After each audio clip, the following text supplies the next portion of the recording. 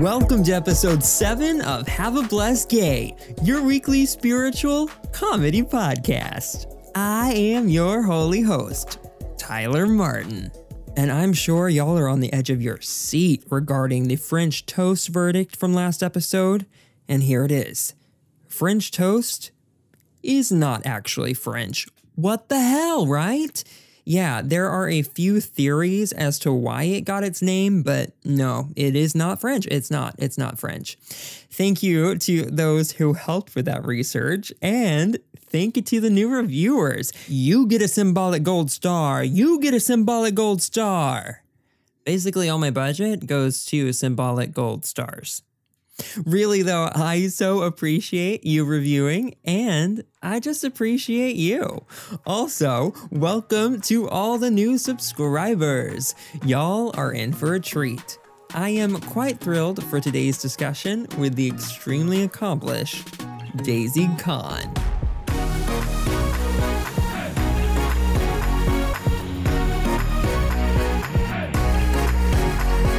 Daisy is an incredible activist for the Muslim community and for women's equality all around the world. She's written books, including her memoir, Born with Wings: The Spiritual Journey of a Modern Muslim Woman. She's founded organizations. She's been listed among Time Magazine's 100 Most Influential People and listed in Huffington Post's Top 10 Women Faith Leaders. Like, are you kidding me? Daisy is the epitome of a spiritual badass. We chat about misconceptions surrounding Islam, female equality in and out of religion, and how patriarchy misguides religious practices. Now, put your hands together for Daisy Khan.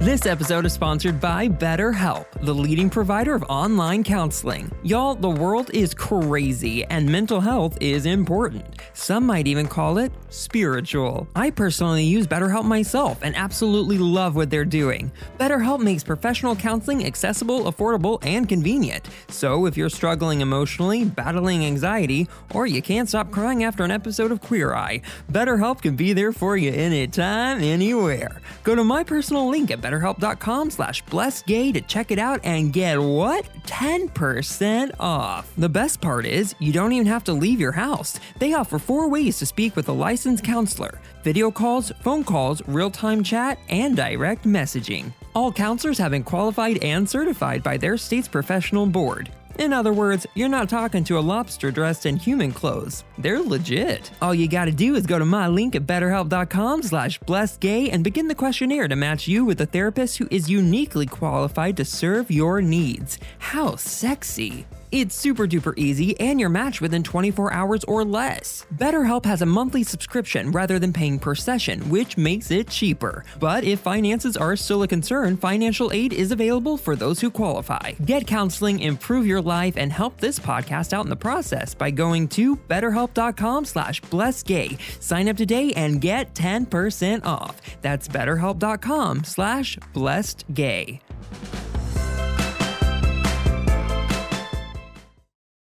Daisy Khan, welcome to Have a Blessed Gay. Thank you for having me. Let's just get into it. Tell us who you are and what you do. If you ask me in a nutshell who I am, I'm a uniter. I like to promote peace. And I grew up in Kashmir in the foothills of the Himalayas. And I went to Catholic school, although I was a Muslim for 11 years, did the Lord's Prayer every morning. And my teachers were Hindu. We climbed trees with Sikh girls, bought freshwater pearls from Buddhists. And we were always told that we were from the Lost 10 tribe of Israel. So, and at the age of 15, I came to America and landed in a Jewish neighborhood. And so for me, all religions are the same. They have the same root. They profess to worship the same God. And my worldview is that we should all unite, and I am a uniter fundamentally, and so everything that I do today is to bring people together and to unite them. So that is who I am. You know, we live in such a divided America, but also in a divided world. So the importance of the work that you do, I don't think can really be stated. We need uniters like you. We need to be united. Now in life, you specifically do a lot of work for the Muslim community. So how did that start? Destiny kind of intervened and stepped in, but I was formerly an architectural designer. I worked for 25 years in architectural design, designing beautiful spaces. And that was a profession, that was my career path. And during that time, I wound up at the World Trade Center towers because I was working in the towers on the 106th floor. And so Lower Manhattan was my neighborhood, and I had married an imam whose mosque was very close to Ground Zero. And 9/11 happened, and the towers collapsed, and my neighborhood was under attack. My city was under attack. My country was under attack, and the people who did it professed to be part of my faith. So I came to this journey post 9/11 and stepped into this area of community development, partly because there was a shortage of people that would do outreach in the community, and Americans were afraid, and Islam was being talked about, 24/7 on media, and I had to step up, and I decided to quit my corporate career and join forces with Peace Builders. Stepping up at all takes immense bravery, but especially during that time. I mean, the words Islam and Muslim held such a weight where they were practically used for synonyms for terrorism, and even in today, I'm sure you still get criticized for the work that you do. So I would love just to clear some shit up. Let's educate people, shall we? In your words, would you please describe what Islam is and what being a Muslim means to you? Yeah, so first of all, Islam is although people might say it's a different religion, it is not considered a different religion than that of Christianity or Judaism.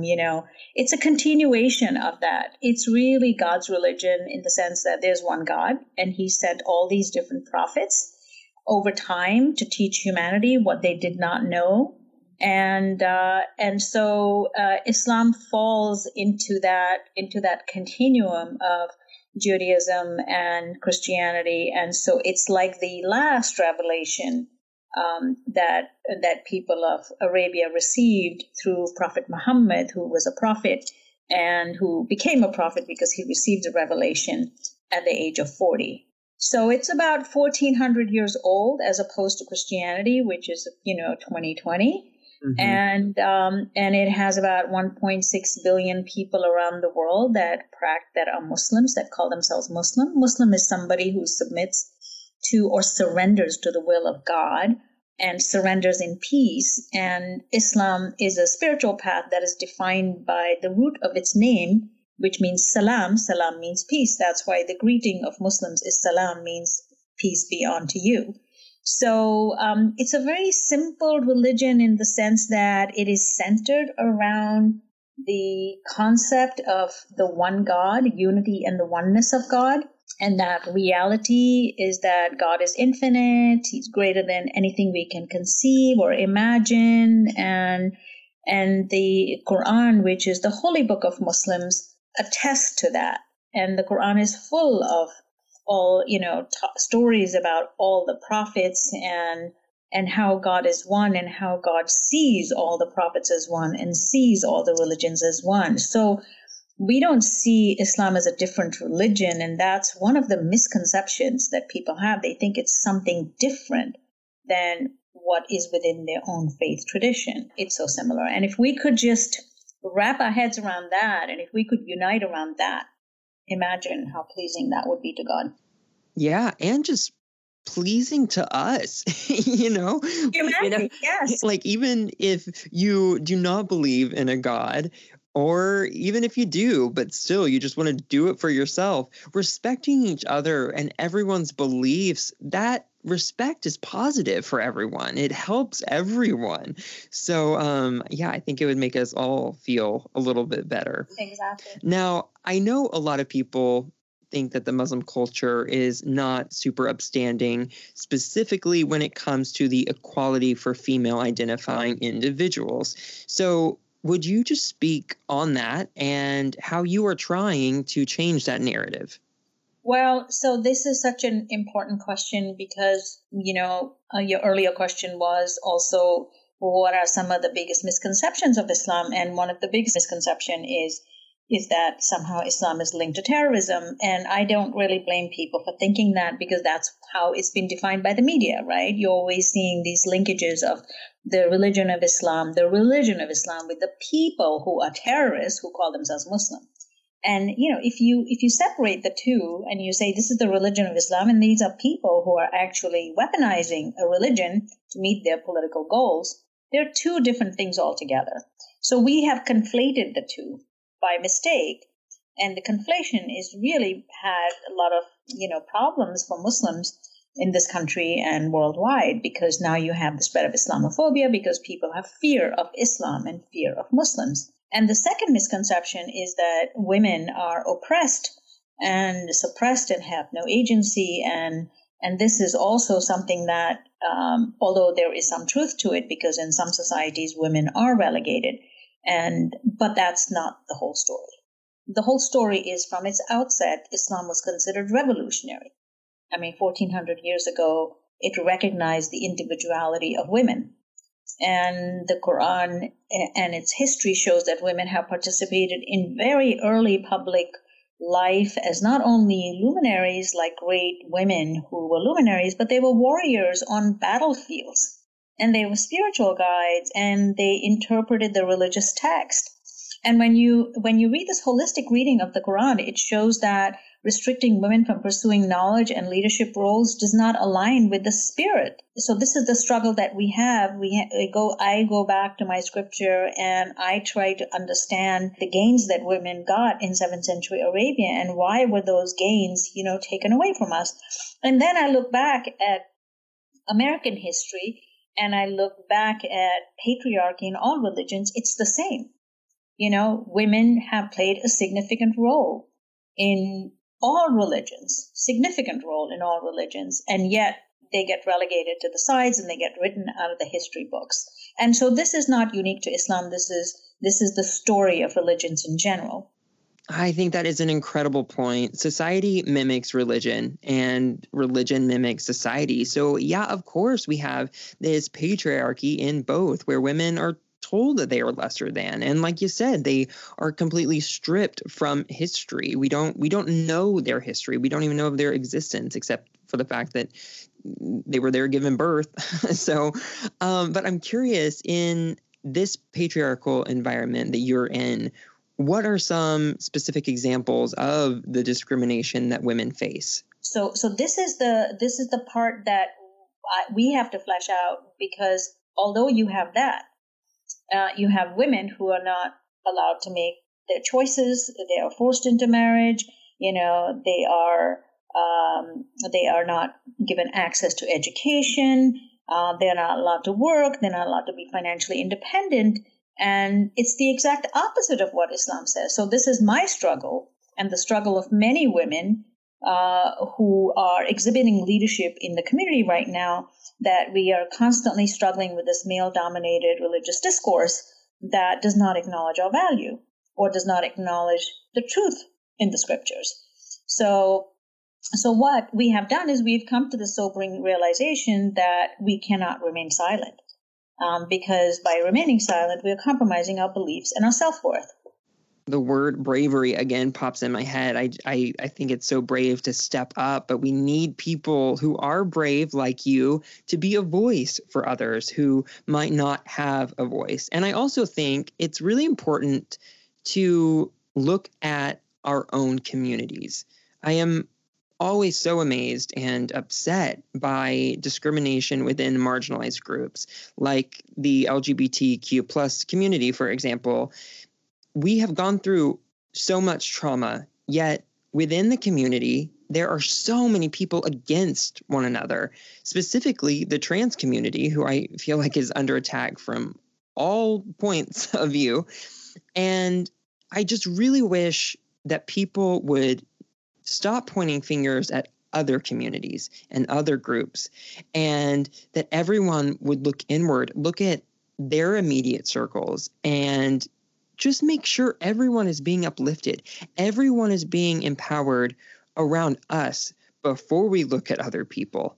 Yeah, at the end of the day, if we could collectively restore God-given rights of personal fulfillment, because in every religion, that's what God says, justice and equality, if you just take these three things and you just, as all faiths come together and say, these are the three things that are guaranteed to all of us, and then work towards that, you'll be able to remove all these false barriers. And I find in my faith, when obstruction has been encountered by women, it's not been by Islam, the faith, because clearly I can go to my scripture and see what it says, but almost always local traditions, like ongoing traditions that people have, and sometimes even corrupt customs. And this is very common in tribal societies where people have developed their own customs, mandated mostly by men with outdated attitudes towards women, that then get manifest in the community as if it is religious. And so peeling that layer away from it and saying, is it really religious, or is it really your customary practice, or is it your culture? What is it? So let's peel away the onion. The polarization is not even part of Scripture, because Scripture talks about uniting people, not dividing people. Dealing with this bizarre disconnect between religious text and society, you founded an incredible organization called WISE, the Women's Islamic Initiative in Spirituality and Equality. Now, this is not the first organization that you have founded, but it is one that is doing wonderful work to educate. What was the inspiration to begin this organization, specifically to help female identifying individuals within the Muslim community? Yeah, I began the organization because there was a woman in a church who asked me about women's issues in Afghanistan, and I rattled off all these rights that Muslim women had.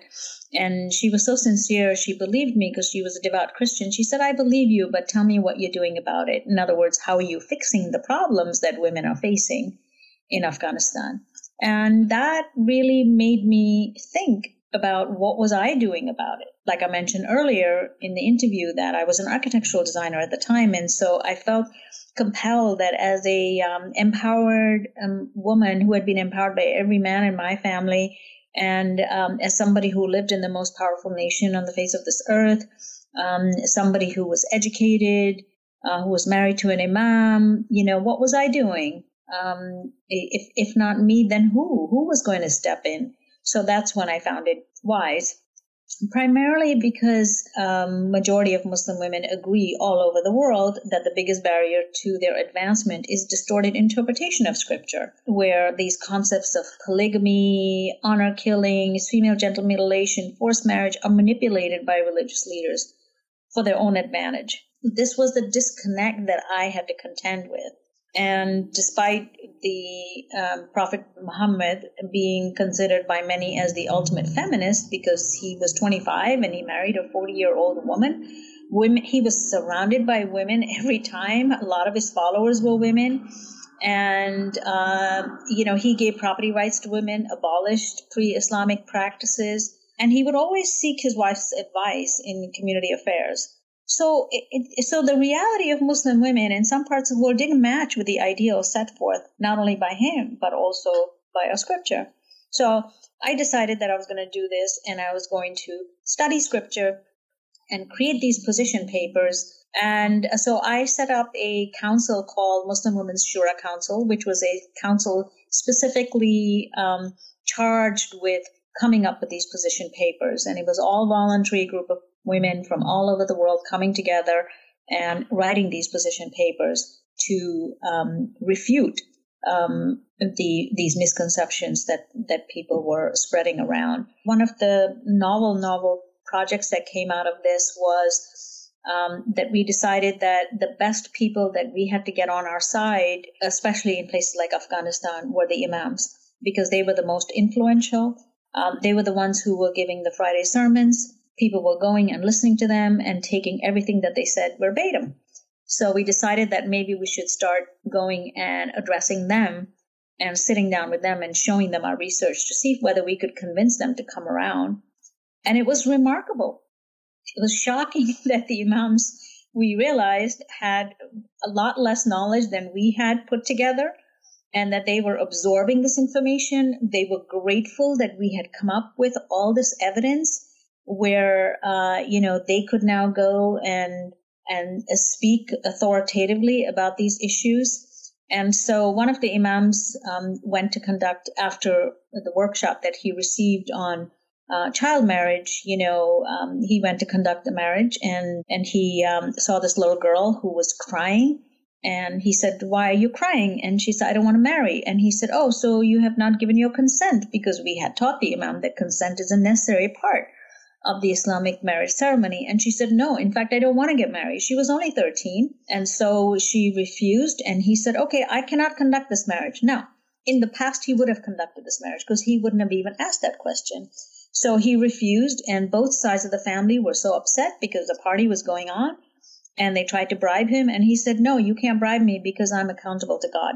Because that's another thing we had mentioned in the workshop was, what is your accountability to God? If you are, manipulating his word, then what is your accountability? So he left and did not conduct the marriage. And then the next day he went and did a sermon on this issue of, why do we do this to our girls?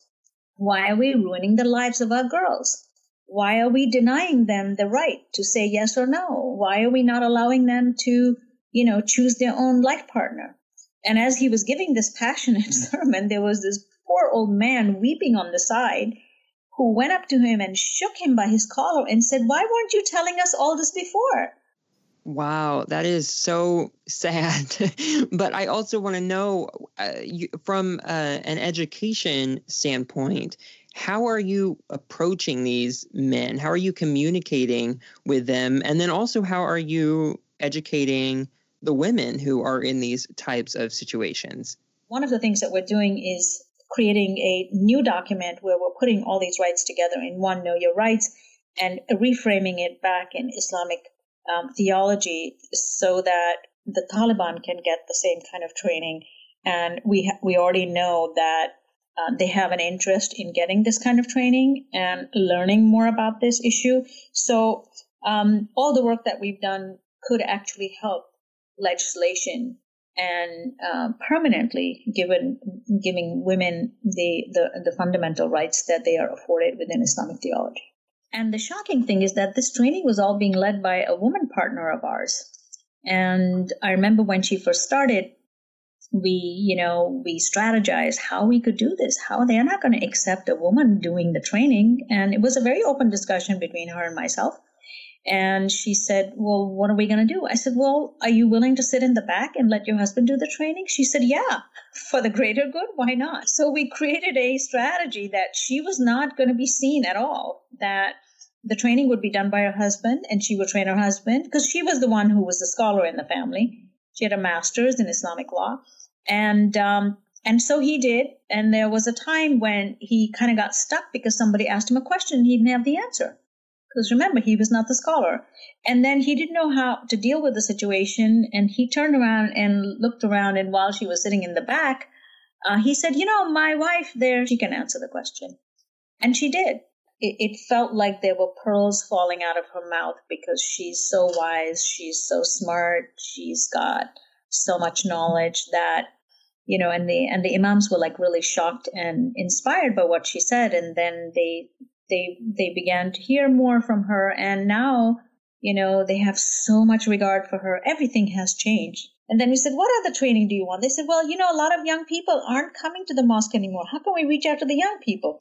So we taught them how to speak to young people. And one of the things we said was, well, young people don't want to just listen to you from top down. They want to ask questions. So we actually created a Q&A in the mosque. Can you believe that? That's amazing. And something that I am so passionate about. I want this podcast, I want this platform to be a space where people can question their faith, question their religion, question their spirituality. Because if we can't question, then yeah, how the hell are we ever going to learn? How are we ever going to grow? I think questioning is essential. And wow, I just think that is really, really powerful. Also, something that is really powerful is your memoir. It is called Born with Wings: The Spiritual Journey of a Modern Muslim Woman, which goes into way more detail about your journey than we have been able to get into. And y'all, if you haven't already, please check it out. And Daisy, you have just done and continue to do so much goodness around the world. It is very inspiring. Where can people find you and keep up with all the inspiring work that you do? Well, if anybody has any personal questions, they just send me an email at my personal email, daisy@daisycon.com. Really easy to remember. And if they want, they can go to the organization, which is Wise Muslim Women, WMEN.org, for more information. And there's an info at Wise Muslim Women. So if there's an organizational question. And, Tyler, I really want to speak to your audience directly. And I really think that we all need to come together. I think that we can make the world a much better place if we all understand in the grand scheme of things who we are as human beings and what is our purpose in life and how we can discover that. And we can do that together. I think this era demands us coming together. And all of our religions serve that purpose individually for us, but collectively, I think that, our societies, our communities, our future demands something greater, and us coming together, whether we are religious or not, or whether we are affiliated or not, we can still come together on some big issues that really affect us collectively as humans. Well, please keep on uniting people. We need you. Thank you for your work, and thank you for chatting with me today. Thank you so much, Tyler. Bye-bye.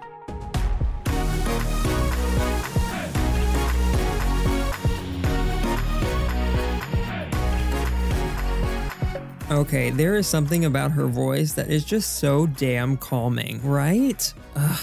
Here are my main takeaways. Number 1, Islam is similar to other main world religions. They're all kind of doing the same thing. Number 2, patriarchy sucks ass. Number 3, before you point your finger at someone else's group, look at your own. Is everyone actually being empowered? I think it's important to note that other faith groups, Christianity heavily included, don't have a great history when it comes to oppression. And a big part of that is female oppression. And it is alive and thriving today. So look around and take note of your own community. Number 4, education and asking questions is crucial. Everyone should feel not only able, but encouraged to question spirituality and religion. And if you can't, then you might be in a cult. Number 5, if you only listen to those who look and sound like you, those who are in similar circumstances, then what are you actually learning? By not diversifying your world, you are obstructing your ability to enhance your life. Embrace your own differences. Embrace other people's differences. Then unite those differences. Number 6, hey faith leaders, guess what?